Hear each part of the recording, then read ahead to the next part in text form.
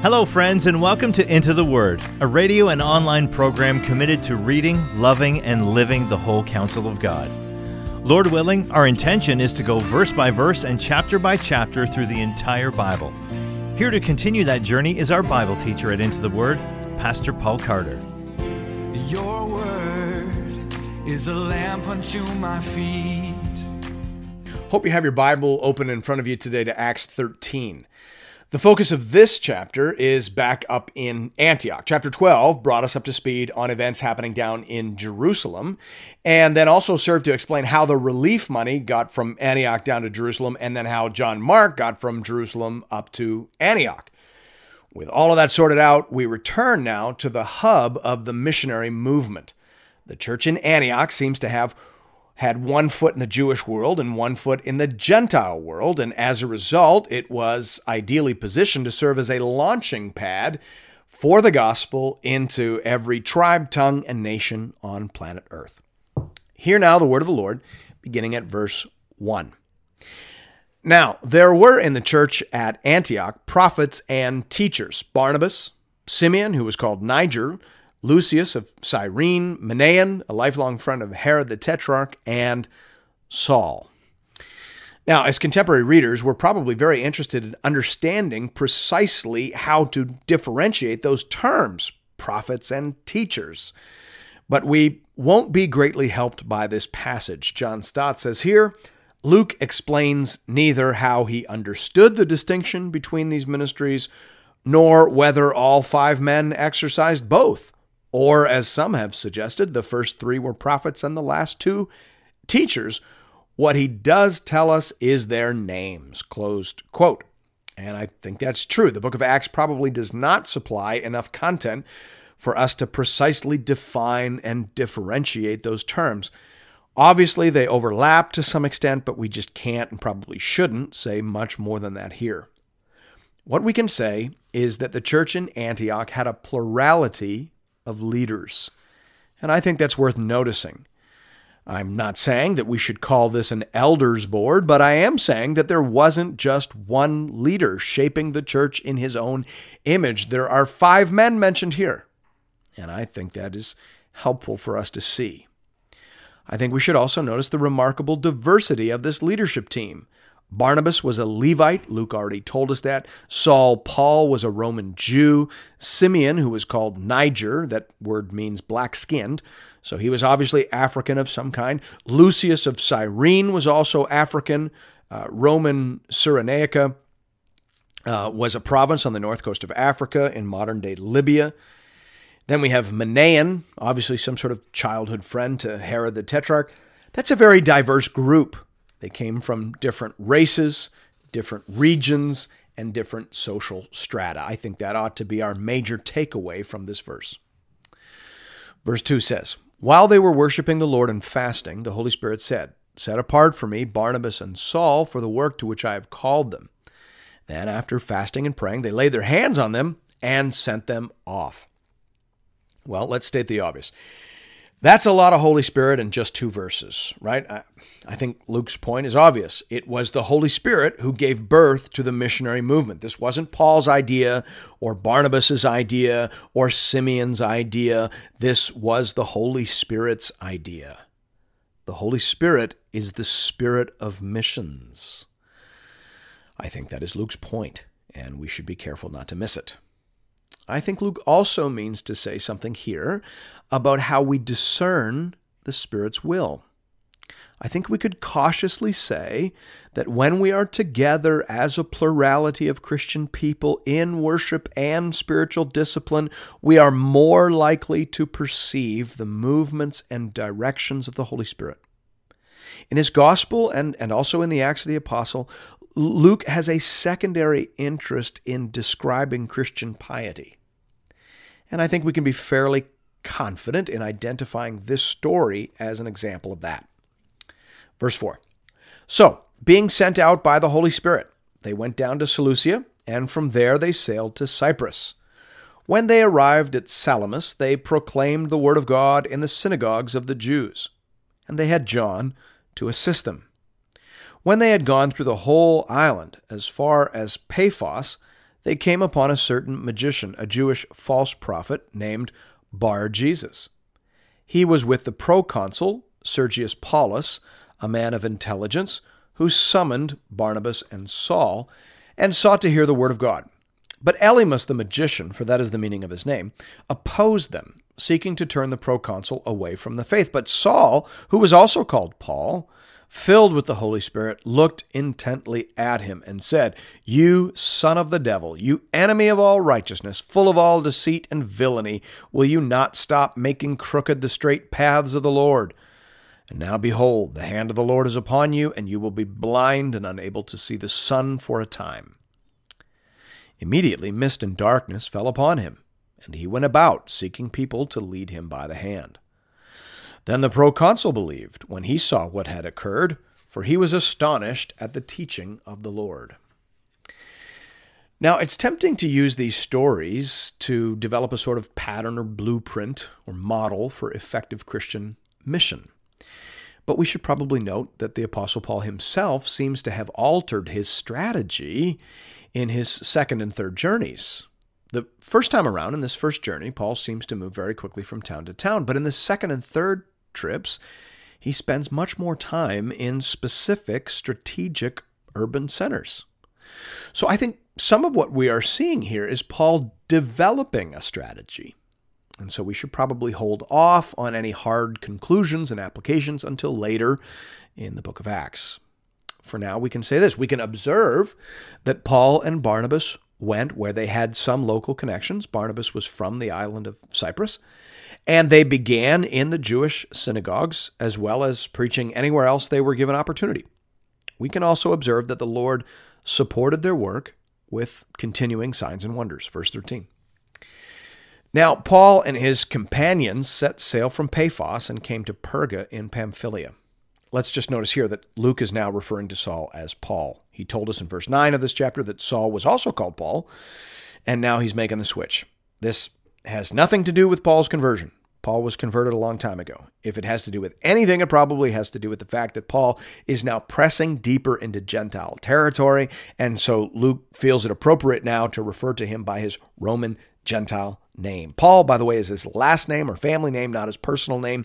He was Mr. Paul, and he is abroad now in the Gentile world. Mr. Paul and his companions set sail from Paphos on the island of Cyprus and came to Perga in Pamphylia on the shores of Asia Minor. Verse 13 continues, "And John left them and returned to Jerusalem. But they went on from Perga and came to Antioch in Pisidia." Now, we aren't told why John Mark left them at this stage of the journey and returned back to Jerusalem. The most logical answer is that he got cold feet. Paul seemed to feel that his departure disqualified him from going on the next trip. So from that, I think we can assume that he wasn't sick. He must have just lost his nerve. He was a young man and he was a rich man, and maybe he just wasn't ready for this kind of rigorous sacrificial ministry. Happily, he appears to have grown up, and Paul claims him as a beloved co-worker later on in life. He says that in 2 Timothy 4:11. So, let this story remind us that people who get off to a bad start in ministry can end very well. As a former dysfunctional youth pastor, I find that very encouraging. We should also point out that Antioch in Pisidia is not the same as the Antioch in Syria that sent out Barnabas and Paul in the first place. This Antioch is many, many miles to the north and to the west. The story continues in the second half of verse 14. "And on the Sabbath day, they went into the synagogue and sat down. After the reading from the law and the prophets, the rulers of the synagogue sent a message to them, saying, 'Brothers, if you have any word of encouragement for the people, say it.'" This passage is actually very important from a historical perspective. It is one of the earliest descriptions we have of a Jewish synagogue service in the 1st century AD. About this service and Luke's description of it, I. Howard Marshall says this. He says, "After the opening prayers, not mentioned here, the central act was a reading from the law, i.e. the first 5 books of the Old Testament. This was followed by a lesson from the prophets, and then, if there was a competent person present, a sermon related to the lessons," closed quote. So obviously, Paul and Barnabas were both considered competent persons. And so the synagogue rulers invited them to bring the sermon. Verse 16. So Paul stood up, and motioning with his hand, said, Men of Israel, and you who fear God, listen. Now let me just say a quick word on that phrase, you who fear God.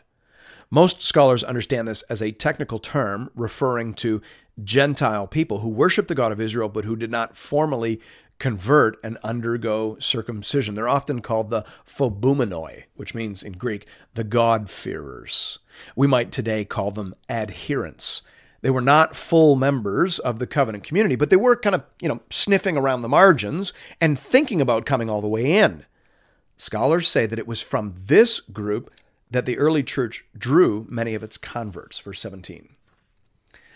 Paul's sermon continues, The God of this people Israel chose our fathers and made the people great during their stay in the land of Egypt. And with uplifted arm, he led them out of it. And for about 40 years, he put up with them in the wilderness.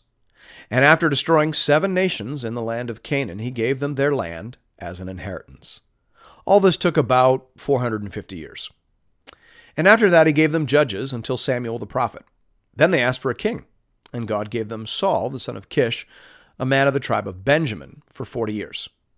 And when he had removed him, he raised up David to be their king, of whom he testified and said, I have found in David, the son of Jesse, a man after my own heart, who will do all my will. Of this man's offspring, God has brought to Israel a Savior, Jesus, as he promised. Before his coming, John had proclaimed a baptism of repentance to all the people of Israel.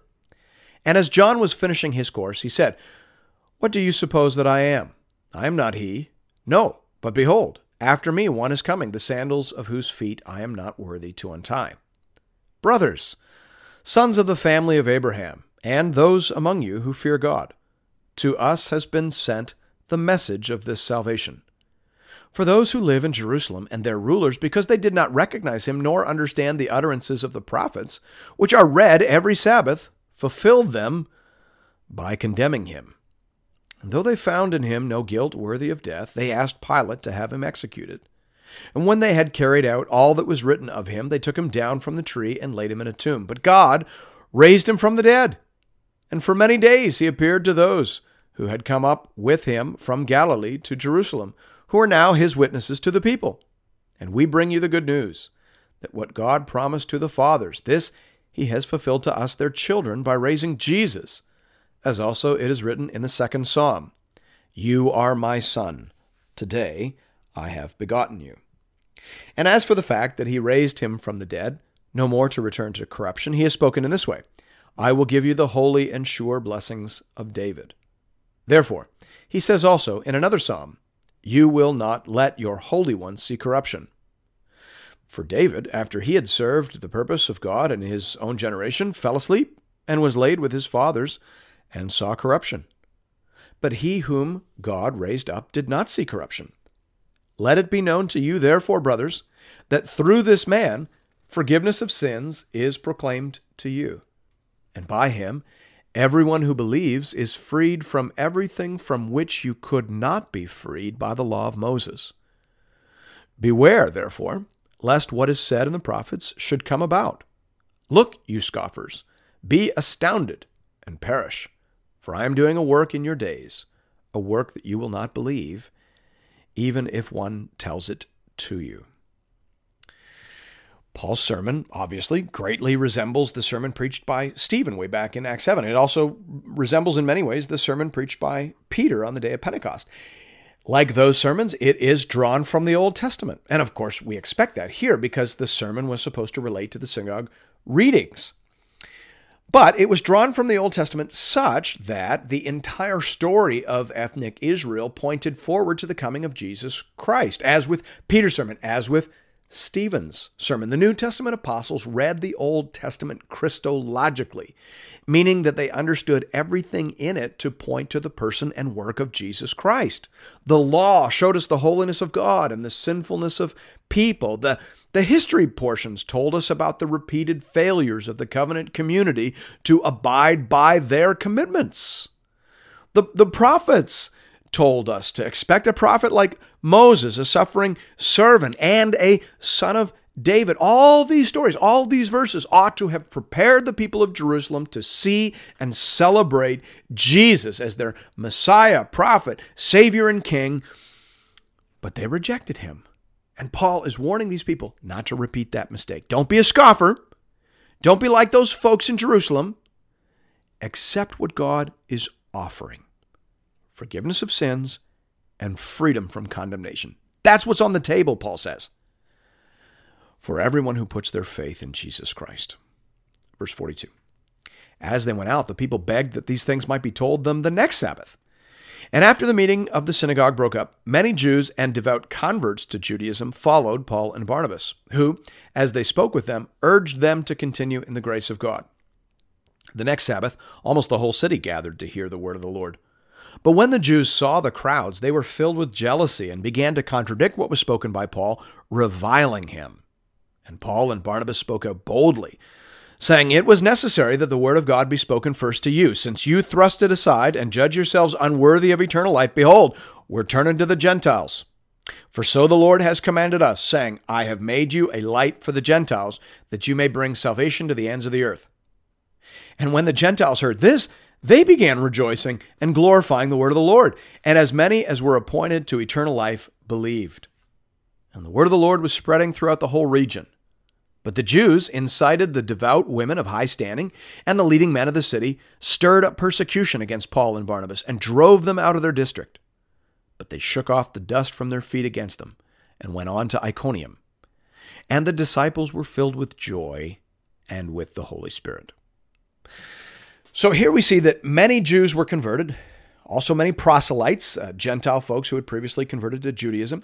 They also converted now to Christianity. And then finally, in verses 48 and forward, we're told that many Gentiles, many God-fearers, we assume, were also repenting of their sins and putting their faith in Jesus Christ. I love the expression that Luke uses to summarize this great time of harvest. He says, as many as were appointed to eternal life believed. That's an interesting phrase. D.A. Carson, in his wonderful little daily devotional on this text, says, "There is no biblical passage that speaks of accepting Jesus as your personal Savior." He puts in brackets, "though the notion itself is not entirely wrong," closed bracket. So why do many adopt this expression and never speak in the terms of verse 48, closed quote? That's a good question. Now, Carson isn't saying that we should never speak of accepting Jesus as our Lord and Savior, but he is suggesting that perhaps we would nurture fewer theological distortions in our churches if we tempered that expression with some other expressions taken directly from the pages of the Bible. Phrases like this one.